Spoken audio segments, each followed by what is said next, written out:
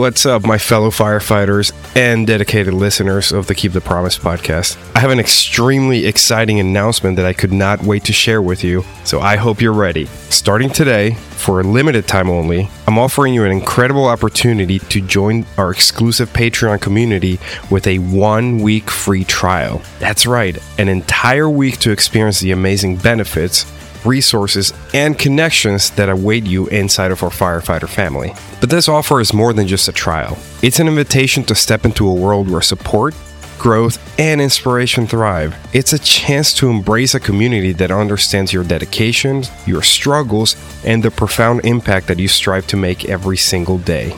Imagine a place where you're surrounded by like-minded individuals who share your passion for service, who understand the demands and joys of the fire service, and also who stand shoulder to shoulder with you as you keep the promise that you made to your community. It's not about the benefits that you'll receive either. It's about the connections that you're going to forge, the friendships that you're going to nurture, and the support that you'll find when the weight of the world feels heavy on your shoulders. Look, as firefighters, we're not just bound by a profession. We're united by a deeper purpose, a calling to protect, to save lives, and to make a difference. And together, we can achieve so much more. During this 1-week free trial, you'll have access to exclusive bonus episodes, behind-the-scenes insights, and a community that will rally around you, providing you encouragement, advice, and all the motivation that you need to become the best version of yourself, both on and off the job.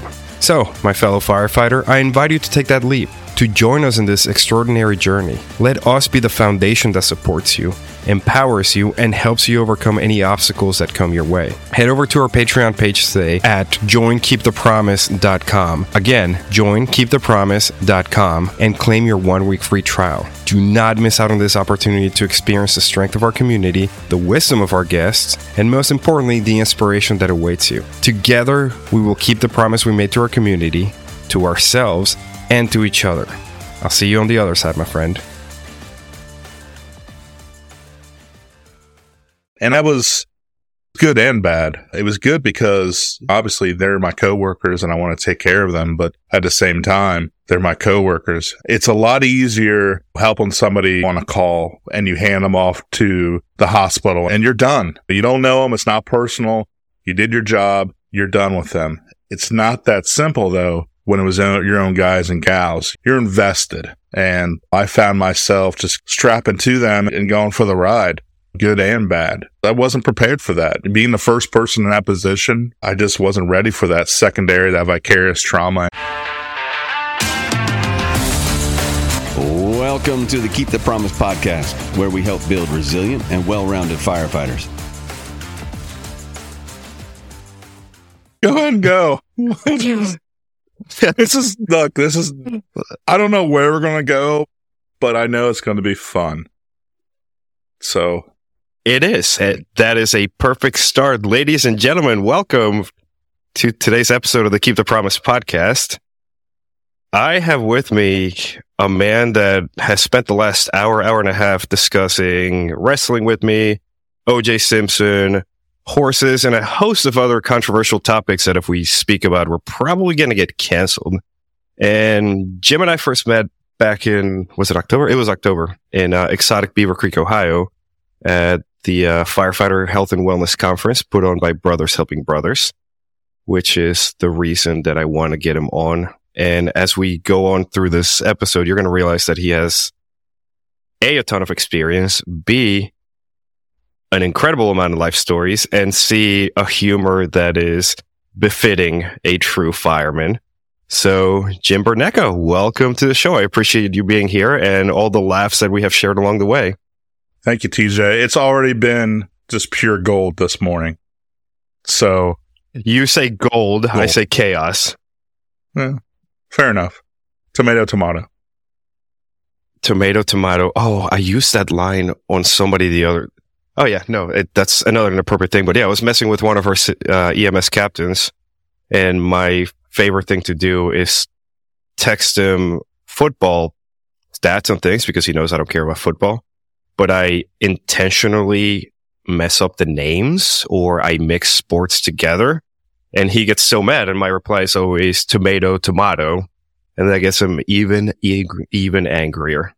after the fact. I do kind of the same. Like I like when somebody scores a touchdown, I like to say home run and ridiculous stuff like that. Bro, we are kindred spirits because I do the same. Like, I'll kick the door open to the kitchen and ask them what sporty ball is going on. And if somebody did a sports down, or my favorite is this one got something thrown at me. I asked them if the United States Ravens were playing in the World Cup.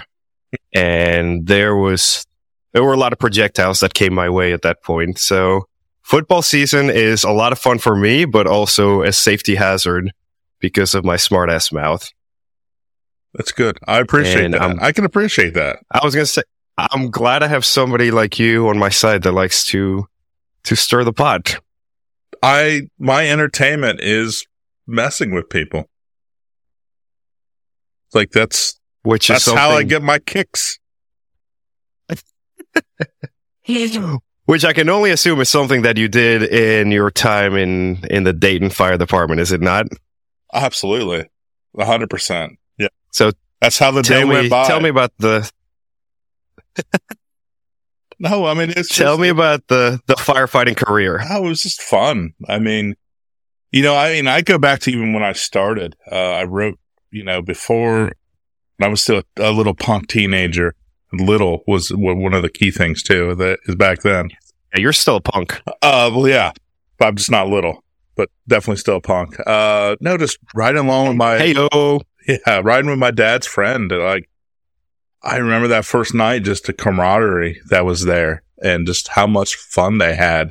And I just, remember thinking like, this is for me. Like, hang out with my friends, have fun, and go on adventures. I mean, that's kind of how I labeled it back then. And I'd label it a lot differently, or I'd add stuff to it, but it's still, when it comes down to it, that's what we do. We hang out with our friends and go on adventures. I think that's going to be the title of this podcast episode. Hang out with our friends and go on adventures. It's interesting explaining the fire service to non-fire department people, where they look at you funny. I'm like, no, I'm literally at like sleepover camp with my homies. Like, it's absolutely 24 hours just racing hell and then getting to spend the night with them. Exactly. It was great. So, yeah, tell me more. How much time did you spend in Dayton? 22 and a half is what I ended up with. And the first 20, 21 years of that was, in the streets, doing the job. And at the end, they created a role as the wellness coordinator. So I went on 40 hours, and my job, and instead of, worrying about the lovely citizens of Dayton, was to worry about the actual fire department employees and really just try to take care of them and their families.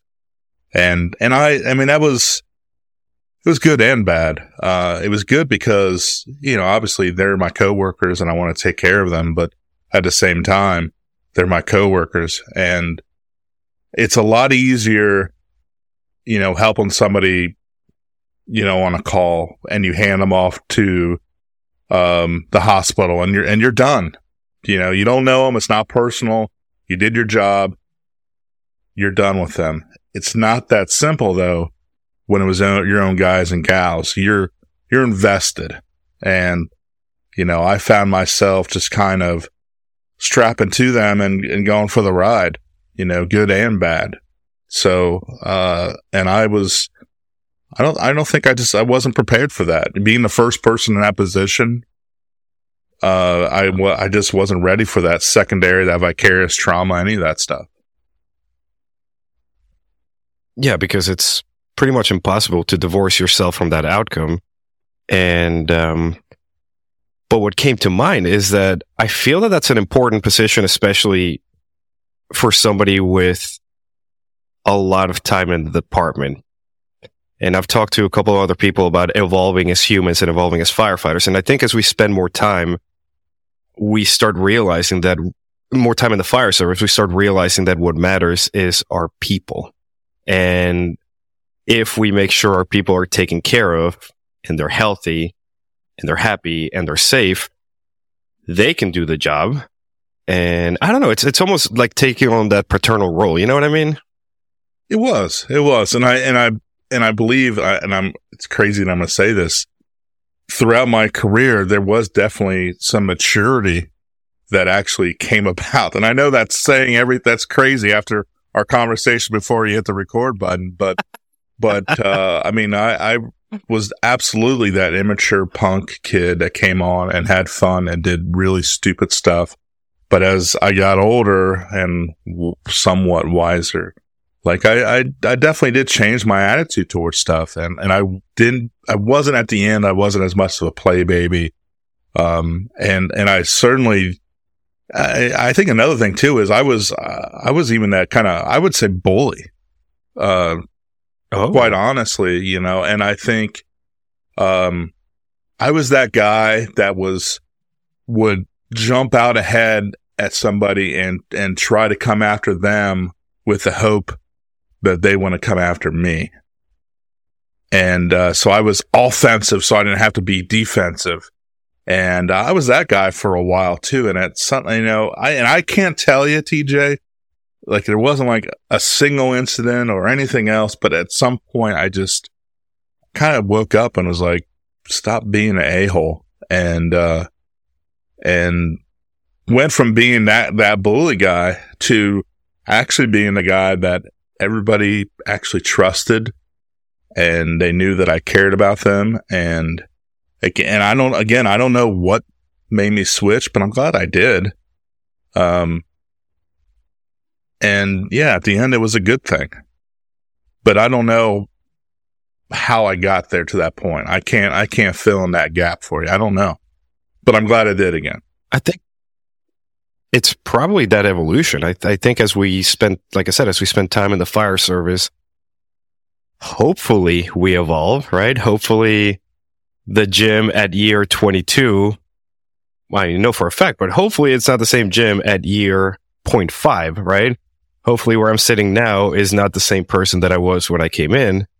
And there's that evolution puts us in the spot of, okay, it is time to reframe my mindset into caring for my people.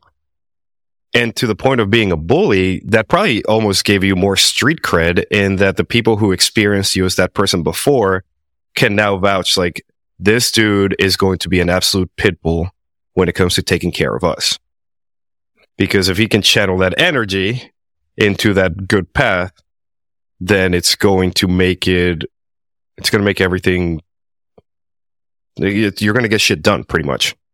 I mean, I think that's fair to speculate that, but I'm not sure. I wonder if I actually think the opposite. I think those older guys were probably always wary of me. Like they knew, like they felt like they knew the real me. Like that guy was still in there and at any time could turn on them, you know? You know, so it was kind of, I think it was independent of the person on what they felt about me. But I think at some point my actions, my attitude did really speak for themselves, and even how my career ended. Like I very clearly fought for my guys. And, you know, when you go to 40 hours, and this isn't the same for everybody, but it seems like a lot of times, at least where I'm at, you go to 40 hours and at some point they steal your soul. At some point, yes. At some point you're not really one for the people that you kind of, at some point it becomes self-serving. Or you get beat down so much that even if you want to do good, like you're not really able to. You're very limited in what you can. You know, I think the Dayton Fire Department is much like other departments out there too, where, you know, the fire chief is not the one who runs the department. It's HR. You know, it's stuff like that. So I know my job was to care for the people, and I never went away from that. And I got, it was almost, they felt like I was too much for the people, if there is such a thing. I was going to say there's no such thing. There's such a thing. Even I was told I was too union strong, which if that means that I'm for the people, then yes, please, I will. I'm union strong. But, and that, and I know I got basically kicked out of that position, and that really started my whole downhill. Well, not started, but it definitely gained momentum after that point, kind of losing that purpose. I knew I was doing good. I knew how much my guys and gals were struggling, and for them to just, get rid of me. And it's like, who I am, what I do, how I react to things. Like, is this really a surprise? Like, what did you think I was going to do in this position? They probably expected you to sit there in a cubicle and be a company man and just do the bare minimum. It wasn't my style. Good. It wasn't my style. We'll explore. And you know what though? And it sucks how everything happened. And I think there's regrets actually on both sides, but I can go to sleep at night and my conscience is clear because I never gave in. I never looked the other way. I think if I would have done that, I probably would still be there. But, my conscience would be eating me alive right now. Yeah, you didn't compromise. That is, in a day and age where we approach the fire service as a ladder climbing organization, where we just try to appease the next rung so we can climb it, the few people who are uncompromising in their values and their morals, I think they're the catalysts for change, and they're the ones that hold the place together. I like to think so. So what was your job doing when you were at 40 Hours doing the health and wellness stuff for your guys and gals? They gave me a long leash. I had a lot of latitude, and I think it was like they really let me pick and choose where I went and how I did things. And I think beforehand, I thought that if you would have asked them, what they thought I was going to concentrate on, I think they thought the focus that I would have would be really on the cancer stuff, because that was really what got me into the whole health and wellness stuff, was just occupational cancer. And I had been doing that for so long, but, that's not really where I went. I did very little regarding that. What I ended up doing was, I did a survey, and I already had kind of an idea of where the pulse was. I mean, at that time, I was also the union's health and safety guy, which also made me the peer support coordinator. So I knew I had a pretty good idea of how the members were struggling, but I wanted to actually be able to show it on paper, what, the facts are, and so I did this survey. I took the crews out of service one at a time. I had them fill out everything, and I was like, just be honest. Just tell me the truth. Nothing is going to happen if you're not able to tell me the truth.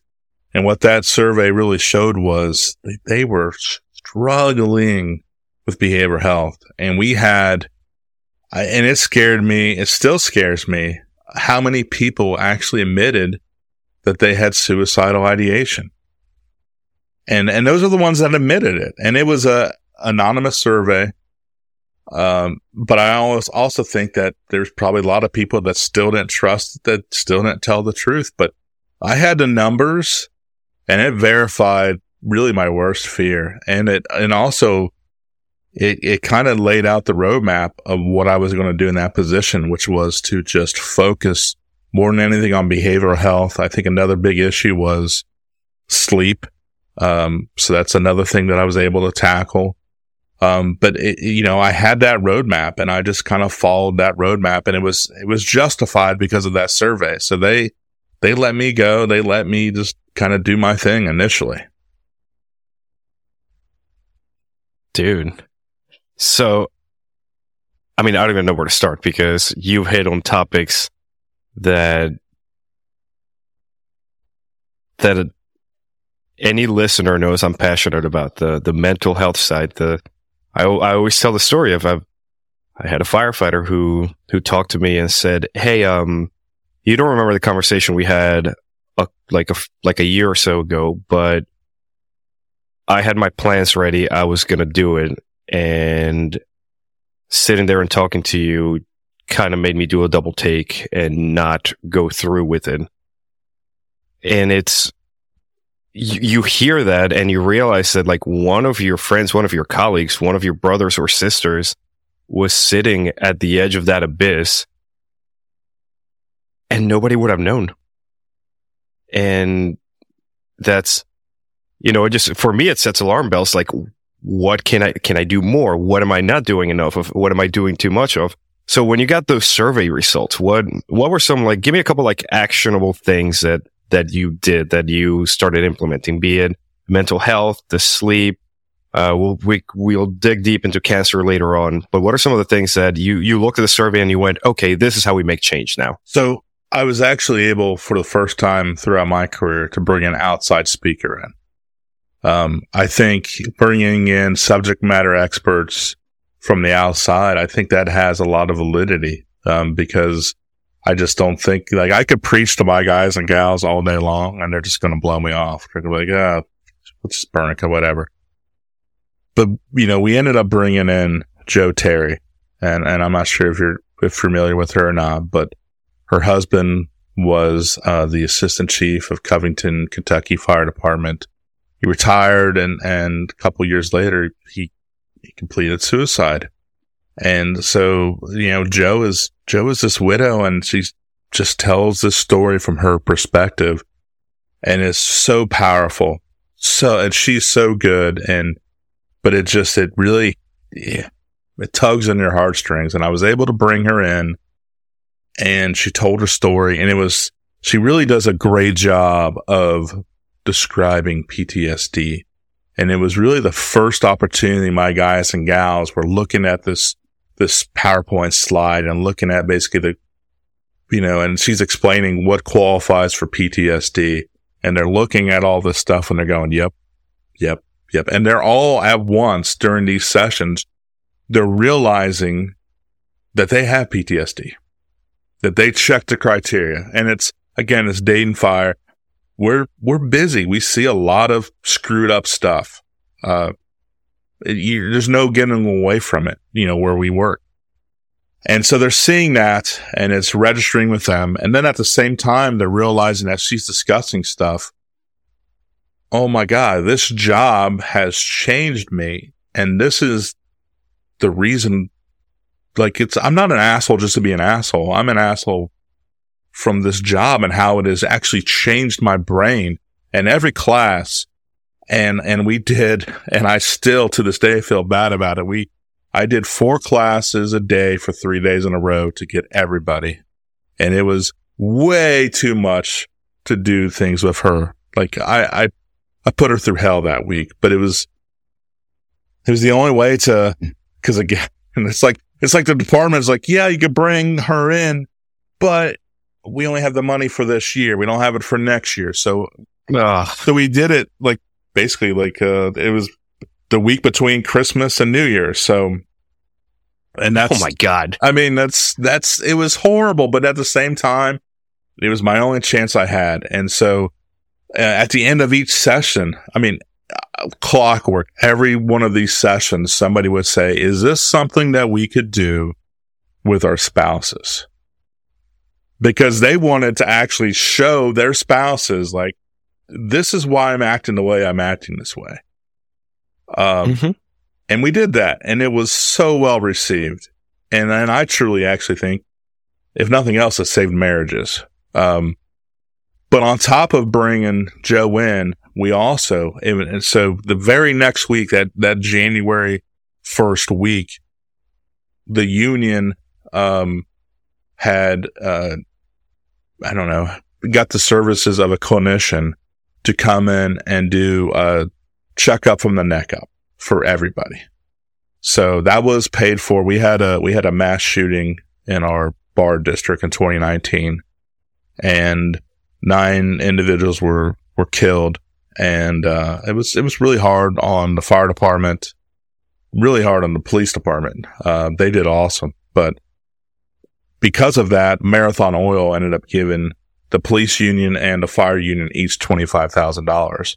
And so we used that money to bring in this clinician. And so along with Joe talking about all these behavioral health issues and suicide and PTSD, like I was able to show, hey, by the way, the union is bringing in this clinician that's trauma trained. She's already part of our peer support team. And we're going to be going around station to station, crew to crew throughout the year. So it's like, not only did I bring up the problem and actually show, what the issues are, but I did have that follow up with her. And that whole program, it went great. I just did a show with her talking about it on fire engineering that came out on Friday. And so Allison Feening, APS radio, but she describes just going through that program. And, when we did this program, I really thought that people would talk to her, but like not really, really talk to her. For me, the hope was that they would, if nothing else, say hi, see her face, get a business card. And if something happened later on, they'd give her a call. Or as soon as she left the firehouse or as soon as they got home, they would call because they didn't want to talk about their stuff there. And we had an office, at each we came to the stations, we had an office at each station, and everybody would take turns. And I really didn't think I didn't know what was going to happen, but I didn't think people were going to really talk, but they did. And half of them had never seen a clinician before. So we kind of broke that stigma down to realize that they're not nuts and you're not going to be sitting on some couch and the clinician's not going to be smoking a pipe. Nothing like that.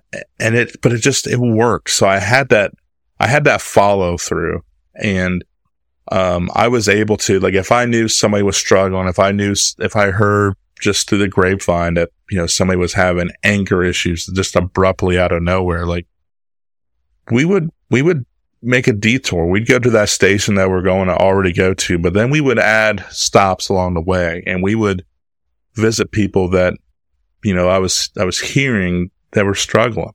And so that whole, I know Dina Ali always talks about, it's a Desmond Tutu quote, and I'm going to screw it up, but it's along the lines of, instead of, being at the end of the river and catching people before they go over the waterfall, let's actually go upstream and find out while they're falling in. And so that early, and it's even just like cancer, that early detection, catching your behavioral health early on, where it could be just dealing with a one-on-one clinician. Maybe they do EMDR, but being able to handle that in an early stage before it escalates and before, the person gets, get lost in a bottle or, and it escalates and escalates and escalates. Like, that's key. And we were able to do that. We were actually being proactive instead of reactive. And I really felt like we did a lot of good in a pretty short amount of time, just kind of doing things as is. And it really was, again, I had that survey, it laid everything out, and I was just following that, regarding the behavioral health stuff. Now, you mentioned also sleep. So, yes, sleep is so important to us. It is our body's opportunity to heal and just recover. And when we, for whatever reason, sleep is the one thing we're willing to give up. Like, I'm tired, but I'll power through. I mean, you did that, last time I was in DC and we went and had our little adventures there. Oh my God. Yeah. You just got off shift. There was no nap and you just went.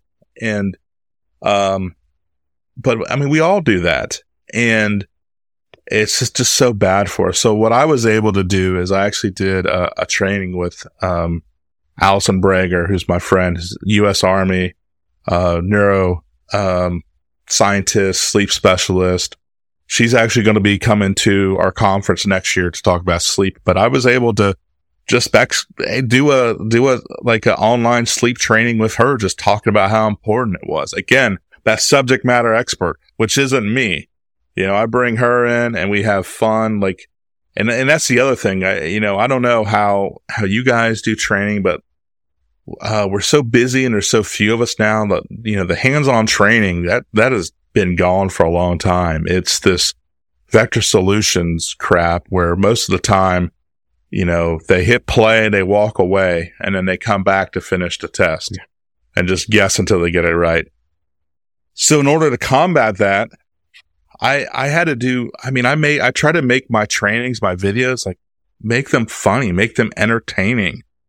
And that way, like, somebody would actually press play and they'd watch it and they'd come in and tell the guys, hey, Bernica did another, training about sleep, but it's actually pretty good. And so I did that with Allison. And then I also we have 2 hospitals that do, sleep studies and everything else. So I went to each hospital and I basically had them explain what their take-home test is for sleep apnea now and how much it is, and just basically try to lead my guys and gals to get help and just make it as easy as possible, make it as informative as possible, just so they can get there. And that worked too. There's so many more people that actually went and got tested and found out, sure as shit, they have sleep apnea, but now they're on CPAP machines and everything else is going well because of that. Even if they don't get, a very long, good, a long night of sleep, even if it's shorter, that quality of sleep with a sleep apnea machine, a CPAP, is so much better. And so they'll feel so much better because of that. So that's my long-winded answer for you there. Hey friends, I want to take a quick moment to ask you to support the show by leaving a rating and a review on your favorite platform. Your support means the world to us, and it helps spread the message to even more people. We've gotten thousands and thousands of listeners, and those high ratings help our show become more discoverable, allowing us to reach even more listeners and make an even greater impact. So, if you've enjoyed what you heard so far, please take a moment to leave a rating and a review. It only takes a few seconds, and it makes a huge difference. Thank you so much, and now let's get back to the show.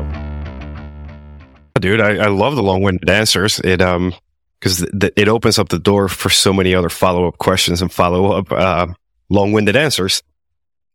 I want to touch on the fact that you are bringing in SMEs, but also making it fun. Because every single person listening, whether they use, target solutions, vector solutions, we have our virtual academy. It's always almost that arms race of, hey, they came up with a new way that you can't fast forward through. So now we use mouse jigglers to make sure that we just can set it and forget it.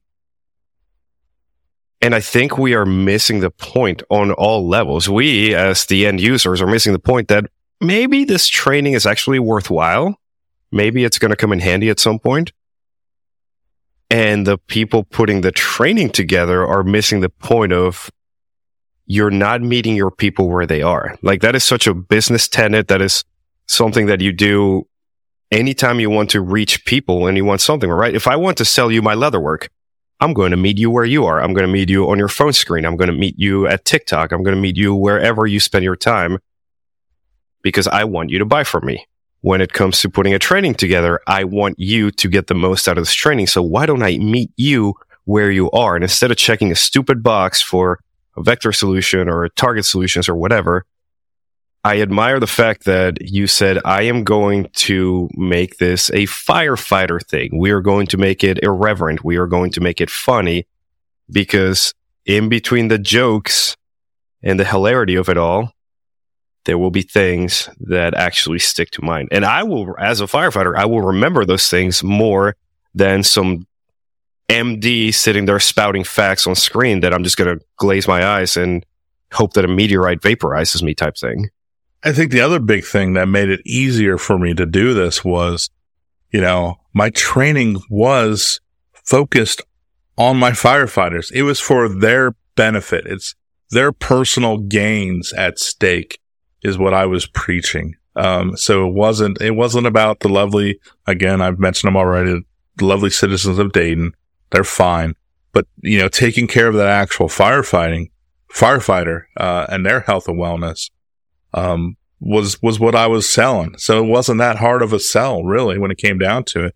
And I could tell you, my guys and gals, for the first time, they actually appreciated that somebody was actually there looking out for them.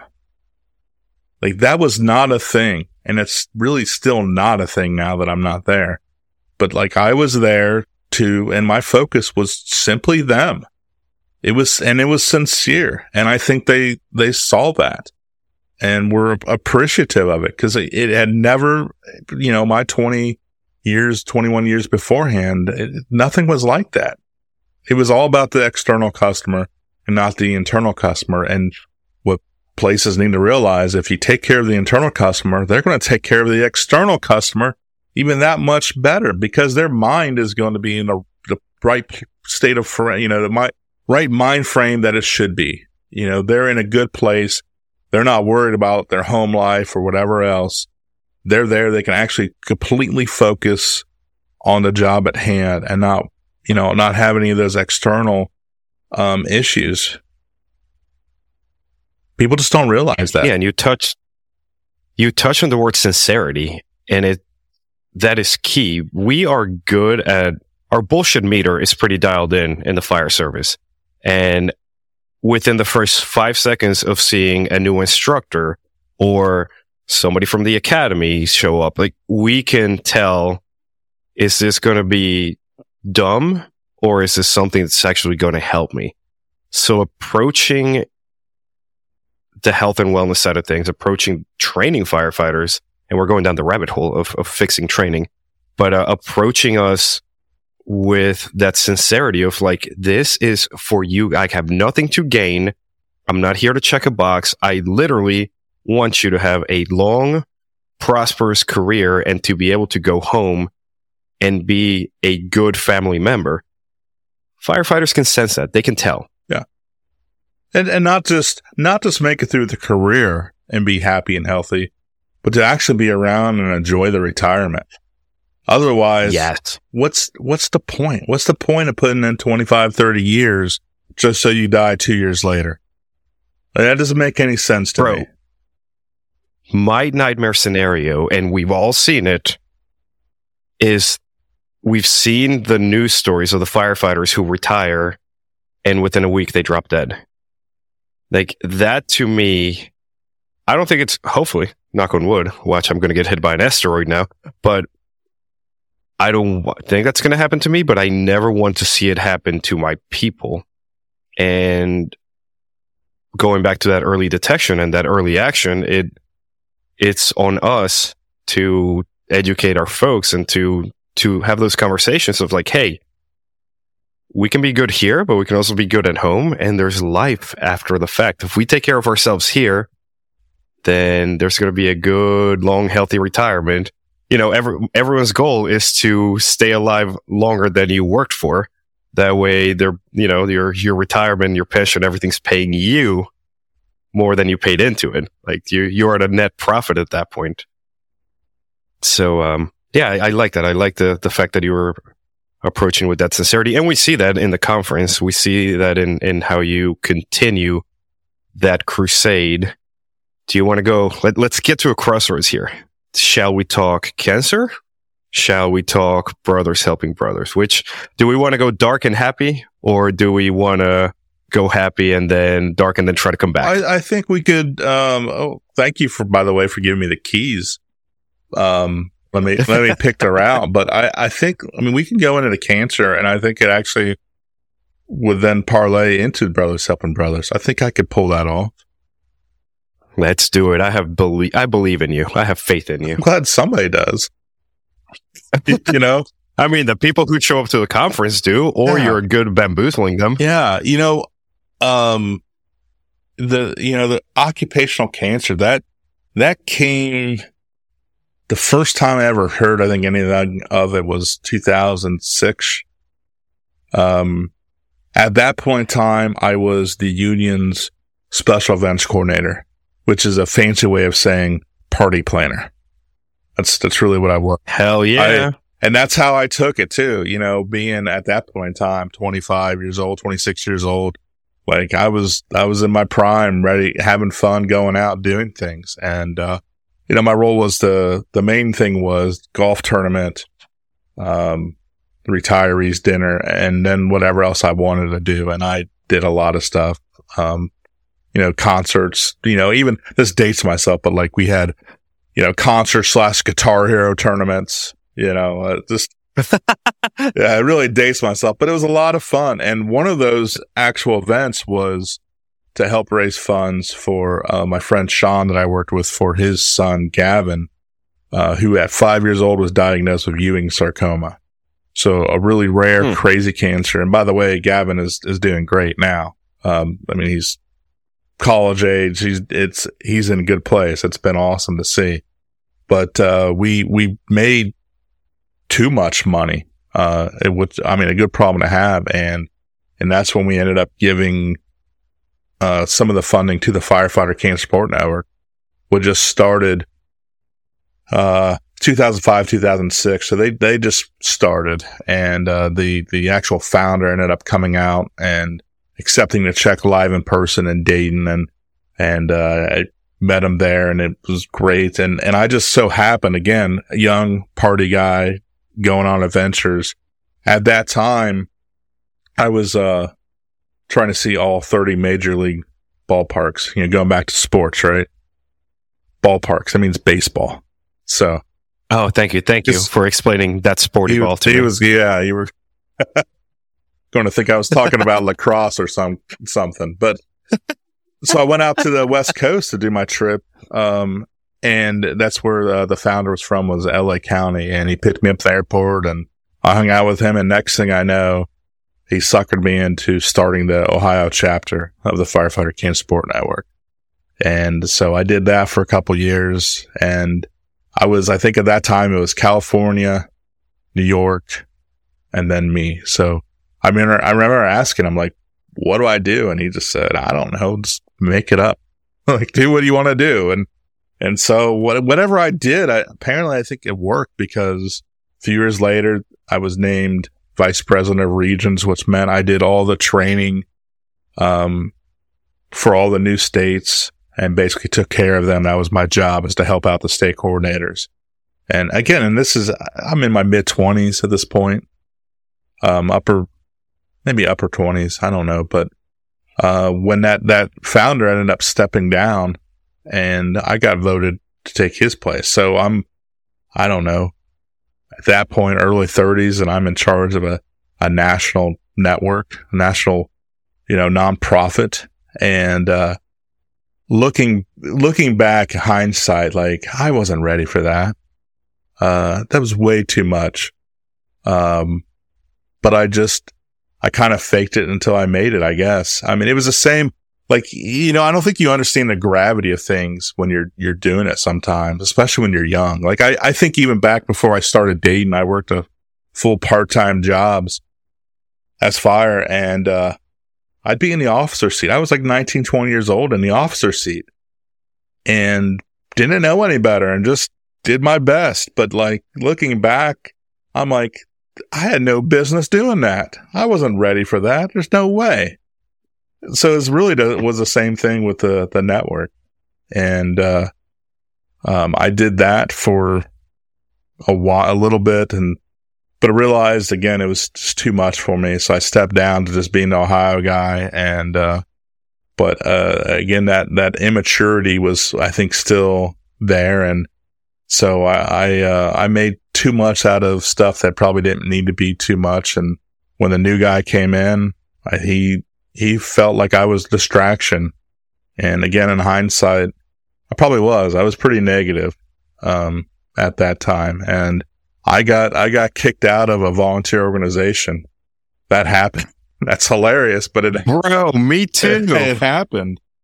And, but I will say that I'm back. We're back, and, again, time, I think, heals all wounds. And, unfortunately, I had my own cancer scare, where I got, April 22nd of 2021 is when I got diagnosed with thyroid cancer.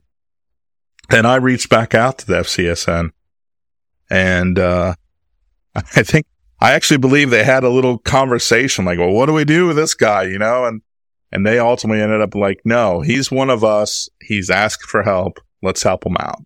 And it sucks that it took me actually getting sick to kind of build back that relationship, but I'm glad it did. And now it's like full circle. Now I'm a mentor. So if somebody gets diagnosed with thyroid cancer, a lot of times they'll ask me to talk to them. So, it kind of all worked out in the end, but, yeah, that cancer journey was a little bit crazy, for sure. And that kind of, I guess, leads into the Brothers Helping Brothers. Nick was local here. He knew that I did the cancer stuff, and he actually asked me to sit down and have lunch with him. And I did that. And he was talking about doing this first annual conference, and he wanted to book me to talk. And the more and more we talked, the more like somehow, again, it must be easy for people to negotiate to, because next thing I know, I'm booking half the conference. I'm taking care of all of the cancer guys, that content, because he's Nick is, heart of gold. And I don't think he realized how like political the firefighter cancer world was. Like you wouldn't think that it was, but it absolutely is. This person doesn't get along with this person, and you can't have that person because of that person, this person, that person, and it's ugly. And so, like, I basically said, I'll help you navigate that. And I ended up booking basically the cancer part. He booked the behavioral health part. His attitude back then was, and we're talking 7 years ago now, cancer was a really hot topic. Not a lot of people were talking about behavioral health, but he felt like they should be. So his attitude was, let's bring him in with the firefighter cancer stuff and shove behavioral health down their throat. That was his attitude, and it pretty much worked. And, at this point, we've kind of seen where the conference is we still talk about cancer, but it's overall wellness. But probably the bulk of it is now really behavioral health.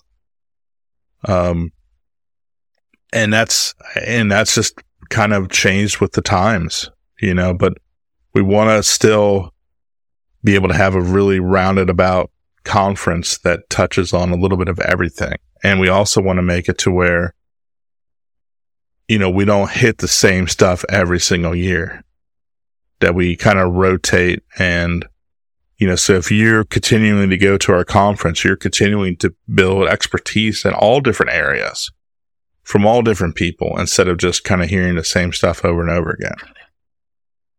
That's another long-winded answer for you. Now I must take a drink of water. Please drink. I will do the same. And I appreciate those quote-unquote long-winded answers. I've done it before.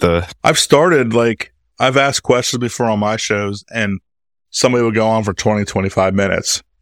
And it's okay. It's easier for the podcaster. Okay, but right. But would you prefer that, or just like a quick yes/no answer? Because that, to me, that's when my alarm bells start going off. I'm like, God, I gotta scramble. I gotta pivot. Yes. No. I want people to elaborate. Absolutely. Yeah, for sure.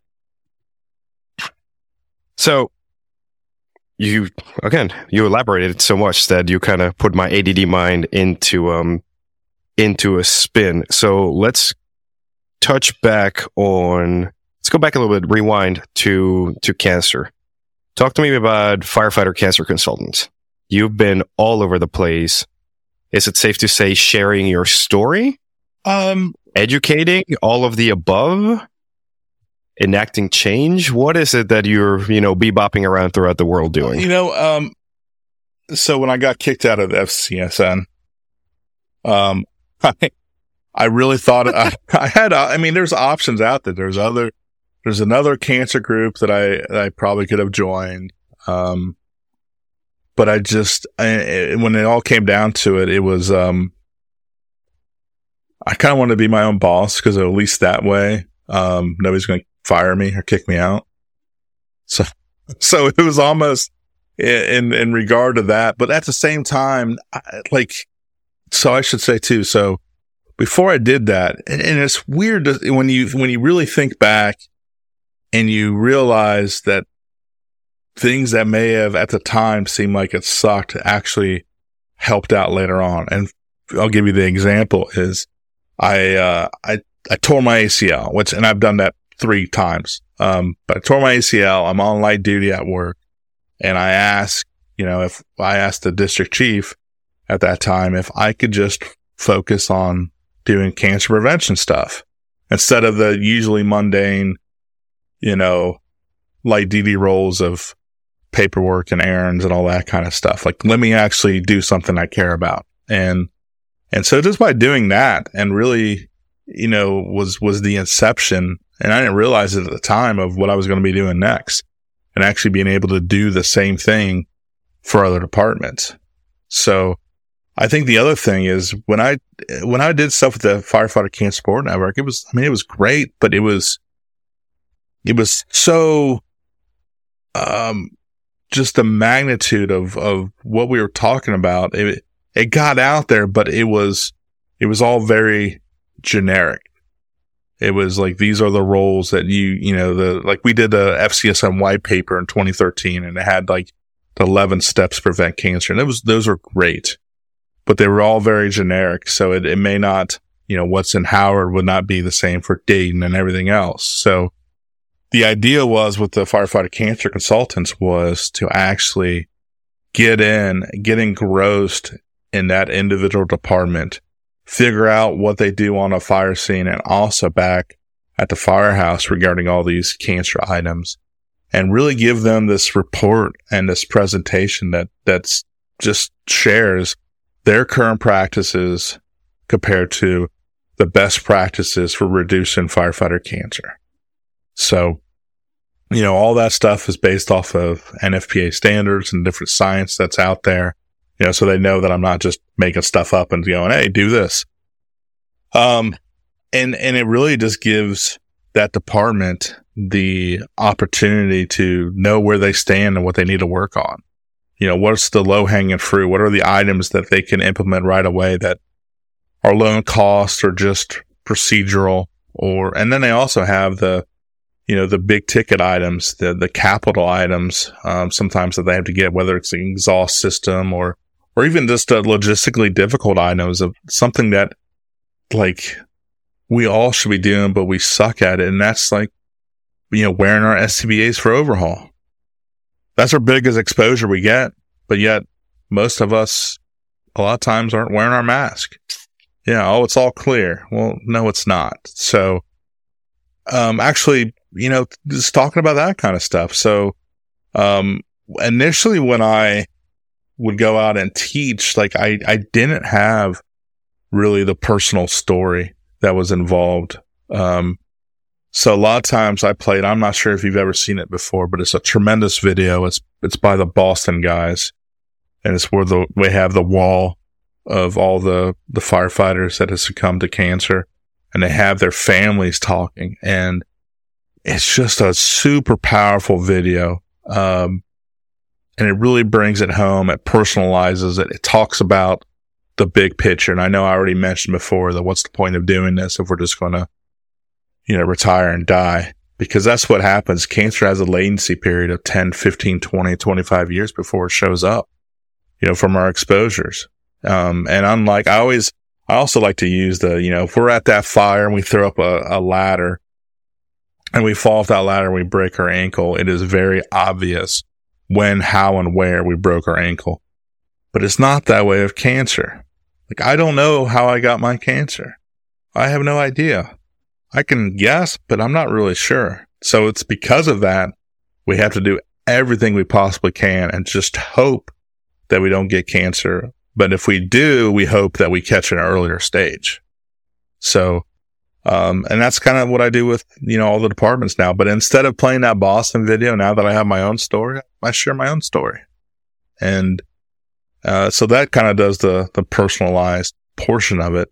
I'd rather not be part of this club and have to do that, but the fact that I am and I'm doing okay, like I do feel like I caught my cancer, I caught it early, I'm in a good place, and that allows me to to continue to share that message. And essentially it's kind of like what I've realized my whole career to be is don't be like me. That's kind of the gist of it, the summary. Don't be like me. Learn from my mistakes. Don't do these mistakes yourself. Learn from my mistakes and be better because of that. And that goes into, I think, the goal that we have of leaving this place better than we found it. The stories are more poignant when they're personal, when I can grab that young firefighter and say, listen, you're about to make this mistake. This is how I know because I've made that mistake. I'm imploring you, don't do it. These are the consequences. This is what you're going to be facing. Take this lesson from me. I paid for it in blood, and you don't have to pay anything if you just listen to me. Exactly. And it's funny you mentioned the not wanting to be part of that club. I've referred to that. I don't want to make this about me, but like when it comes to line of duty deaths, I've told people that once that happens, you are part of a horrible, horrible club, but that sort of helps amplify your voice. So it's interesting. You and I think very similarly and sometimes creepily use the same words. We're both pretty good looking, so we got that going for us too.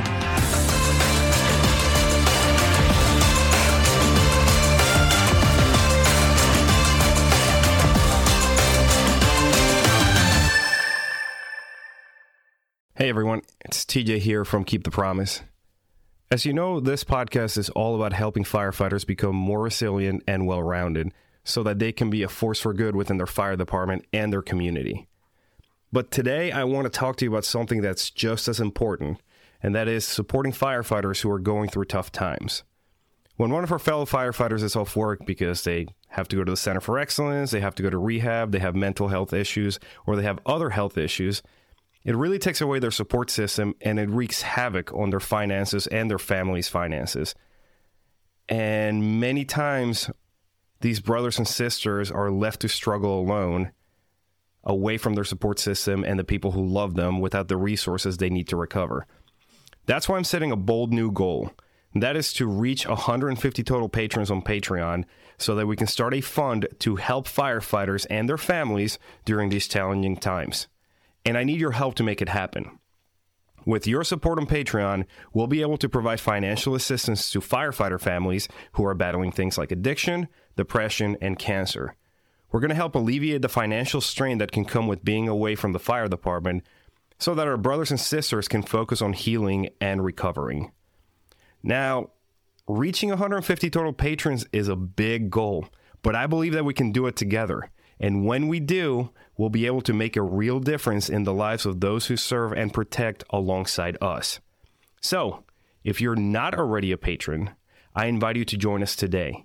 Head over to joinkeepthepromise.com and sign up today. Again, that is joinkeepthepromise.com. And if you already are a patron, thank you so much for your support. You'll be receiving some exclusive rewards and perks as a way of saying thanks. Together, let's show our fellow firefighters that we've got their back just like they always have ours. Thank you for listening. Let's get started with the episode.